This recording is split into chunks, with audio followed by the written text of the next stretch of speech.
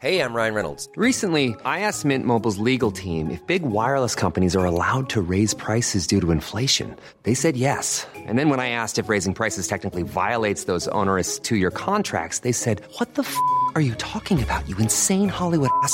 So to recap, we're cutting the price of Mint Unlimited from $30 a month to just $15 a month. Give it a try at mintmobile.com/switch. $45 up front for 3 months plus taxes and fees. Promo rate for new customers for limited time. Unlimited more than 40 gigabytes per month. Slows full terms at mintmobile.com. Hiring for your small business? If you're not looking for professionals on LinkedIn, you're looking in the wrong place. That's like looking for your car keys in a fish tank. LinkedIn helps you hire professionals you can't find anywhere else, even those who aren't actively searching for a new job but might be open to the perfect role. In a given month, over 70% of LinkedIn users don't even visit other leading job sites. So start looking in the right place. With LinkedIn, you can hire professionals like a professional. Post your free job on linkedin.com/people today. Hey, Dave. Yeah, Randy. Since we founded Bombas, we've always said our socks, underwear, and T-shirts are super soft. Any new ideas? Maybe sublimely soft. Or disgustingly cozy. Wait, what? I got it. Bombas. Absurdly comfortable essentials for yourself and for those facing homelessness. Because one purchased equals one donated. Wow, did we just write an ad? Yes. Bombas. Big comfort for everyone. Go to bombas.com/ACAST and use code ACAST for 20% off your first purchase. This is an audio-only version of a Then and Now video. To see the full video, search Then and Now on YouTube. Enjoy.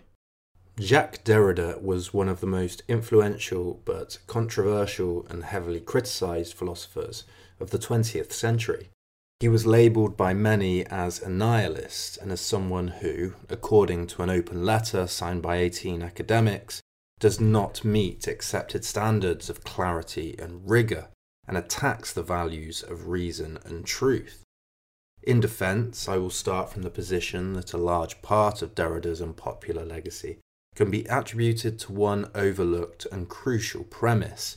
To understand Derrida and deconstruction, the approach to philosophy he inspired, it must be remembered what Derrida is criticising and why this makes him one of the most liberal, liberating and democratic proponents of our times.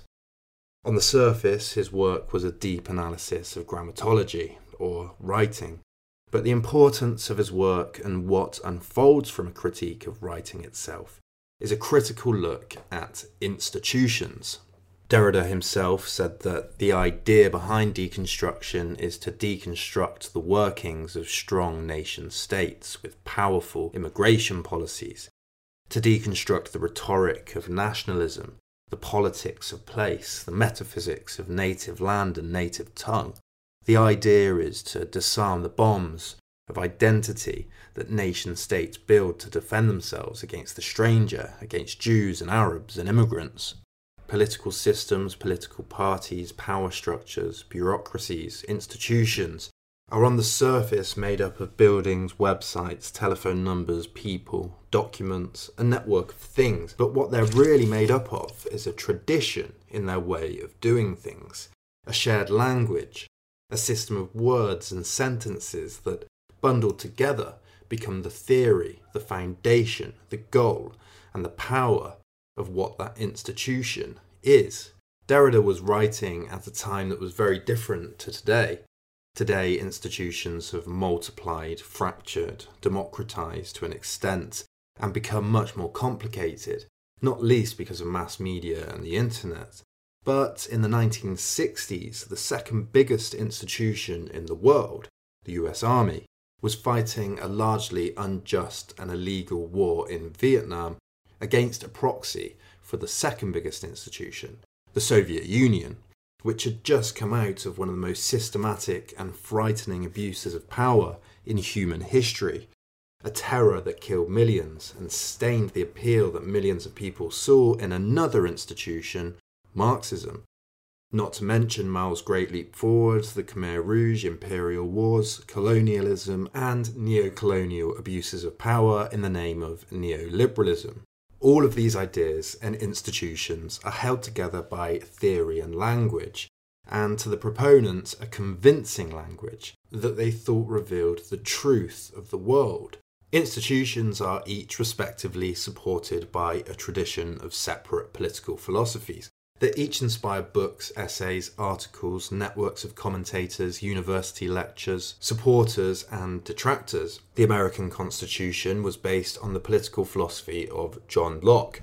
The right of sovereigns to rule around the world has been inspired by Hobbesian tradition going back to 1651, and theories about the divine right of kings before that. And of course, the politics of almost 300 million people in the Soviet Union throughout most of the 20th century was inspired by the writings of one man. So it's important to remember all of this when reading Derrida. But what exactly does he say? Jacques Derrida, born in 1930 and died in 2004, was the developer of Deconstruction, a postmodern philosophy and method of criticising and deconstructing a text using just the text itself. Derrida argued that the history of philosophy was logocentric. That is, it presumed that there was some absolute truth that could be found through language. Derrida thought that this was fundamentally mistaken because of the undecidability of language, that words cannot be pinned down to a single definite meaning. Derrida has been called a post-structuralist because he engaged with the structuralism of Ferdinand de Saussure, who must be understood to understand what Derrida means when he says things like, monsters cannot be announced, one cannot say, here are our monsters, without immediately turning the monsters into pets. Saussure, teaching in Geneva at the beginning of the 20th century, said that meaning in language is produced by signs which have two sides, a signifier and a signified. The signifier is the word or image, sounds, writing a picture, the part that is sensed as an input by the brain, like the sound tree, the picture of a tree, or the written word tree. The signifier points to a signified, the concept of a tree. The signified is the idea. It cannot be a real tree because people refer to different trees when they say the word tree. It's the shared human idea of a tree. For Saussure, the signifier and the signified are united in the brain like two sides of a sheet of paper. He believed that what gives signs meaning is the differences between them. Cat, for example, means cat because it's not a bat, mat, or gnat, and that it's given meaning because of its relationship with dog, mammal, four-legged animal, fur, pet, catwoman, Batman, the list goes on. All of these are part of a structural network where signs all point towards each other to give each other meaning. Take a look at a dictionary. What do you see when you look up the definition of a word? Different words. And when you look up those, more words, until eventually you're back at the first word. Derrida took this idea and built upon it. He said that not only were signs dependent on each other for their meaning, but that other signs were always present within the meaning of a single sign by what he called their trace. Take pig, pink, and big. When you say or think pig, other concepts, signs, signifieds, and signifiers are literally present in the sign itself to define its meaning. The sign pig is also partly pink, big, small, dirty, farm, pork, ham, and animal, among 1,000 other things depending on the person. All of these concepts are neither present nor absent in the signifier pig, but are identifiable in the concept by their trace. Derrida wrote that the trace is not presence, but is rather the simulacrum of a presence that dislocates, displaces, and refers beyond itself. The trace has, properly speaking, no place, for effacement belongs to the very structure of the trace. Trace is part of what Derrida termed difference, which means that meaning impossibly exists in the space between signs. He said that difference is the systematic play of differences, of the traces of differences, of the spacing by means by which elements are related to each other. This spacing is the simultaneously active and passive production of the intervals without which the full terms would not signify, would not function. Derrida's fundamental point with all of these terms is that language is hugely subjective. Meaning differs from reader to reader, time to time, and so there cannot possibly be a shared truth that we can all access through one theory, philosophy, or institution. On top of this, Derrida thought that much of the tradition of Western philosophy was based upon binary oppositions, where one term or concept is given primacy, said to be more natural, have more of the truth in it over the other. Right and left, male and female, inside and outside, high and low, speech and writing. Many writers, consciously or not, write as if there is a hierarchy where one term is presumed more fundamental than the other. Taking all of this into consideration, we can look at Derrida's most famous work, Of Grammatology, written in 1967, a notoriously difficult book. Remembering the necessity of institutional critique is important to understanding why he chooses to spend so much of the book on the French philosopher Jean-Jacques Rousseau. Rousseau is one of the most important philosophers of modernity, and you can draw a lineage from Rousseau's thinking to not only the revolution that gave birth to the modern world, the French Revolution, but the thought of Freud, Marx, Kant, in fact almost every philosopher that came after him. Some draw a direct line between Rousseau and the totalitarian regimes of the 20th century. Rousseau's thought envisaged a political community that was closer to nature than the institutions he saw around him. Much of his writing is based on the idea that humanity has been corrupted by civil society. He said that when there is no effect, there is no cause to seek, but here the effect is certain, the depravity real, and our souls have been corrupted in proportion to the advancement of our sciences and arts towards perfection. For Rousseau, the most obvious example of this corruption is the written word. Speech, he says, expresses our thoughts almost instantly, always presently, always face to face, and the naturalness of speech has been corrupted by a dependency on writing, introducing distance and a barrier between two minds. Rousseau argues that writing embodies communities and institutions that are distant, unconnected, separate, and thus unnatural. He says that writing, which seems as if it should fix language, is precisely what alters it. It changes not its words but its genius. It substitutes precision for expressiveness. Feelings are conveyed when one speaks and ideas when one writes. In writing, one is forced to take all of the words according to common acceptation. But he who speaks varies the meanings by the tones of his voices. He determines them as he pleases. Less constrained to be clear, he grants more to forcefulness, and it is not possible for a language one writes to keep for long the liveliness of one that is spoken. This immediately introduces a contradiction in Rousseau's thoughts that Rousseau was well aware of, that he constantly attacks writing, but has to write himself to express his position. Rousseau says that speech is natural and full in itself, but Derrida says that if that's so, adding writing to it reveals that it wasn't already full or complete. When you substitute speech for writing, you reveal a deficiency in speech, something it could not perform but had the potential to. So how, Derrida asks, could it be full and natural? Rousseau not only wrote political philosophy, but also the first modern autobiography, The Confessions. He clearly thought he needed the written word to justify his position. Rousseau thought that man before society, in a state of nature, was a species already in a perfect state. So why didn't things just stay the same?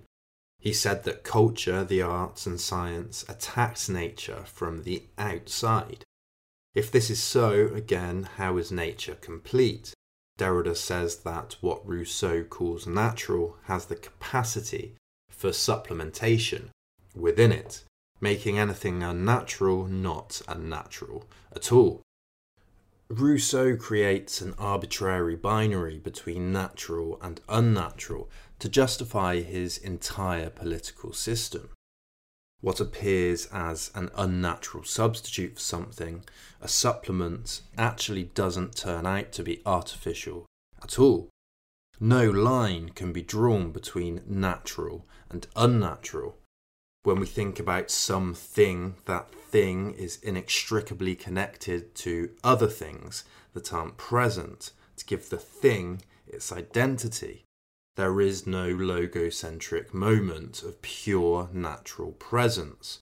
The world is much too complicated. Saussure claimed that the link between signifier and signified was arbitrary. A tree could have easily been called something else, as it is in other languages. But Saussure also claimed that phonic signifiers, sounds and speech, had a more natural link to their signified concepts than written signifiers.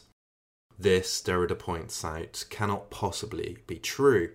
If there is no natural link between signifier and signified, then speech cannot be naturally more important than writing.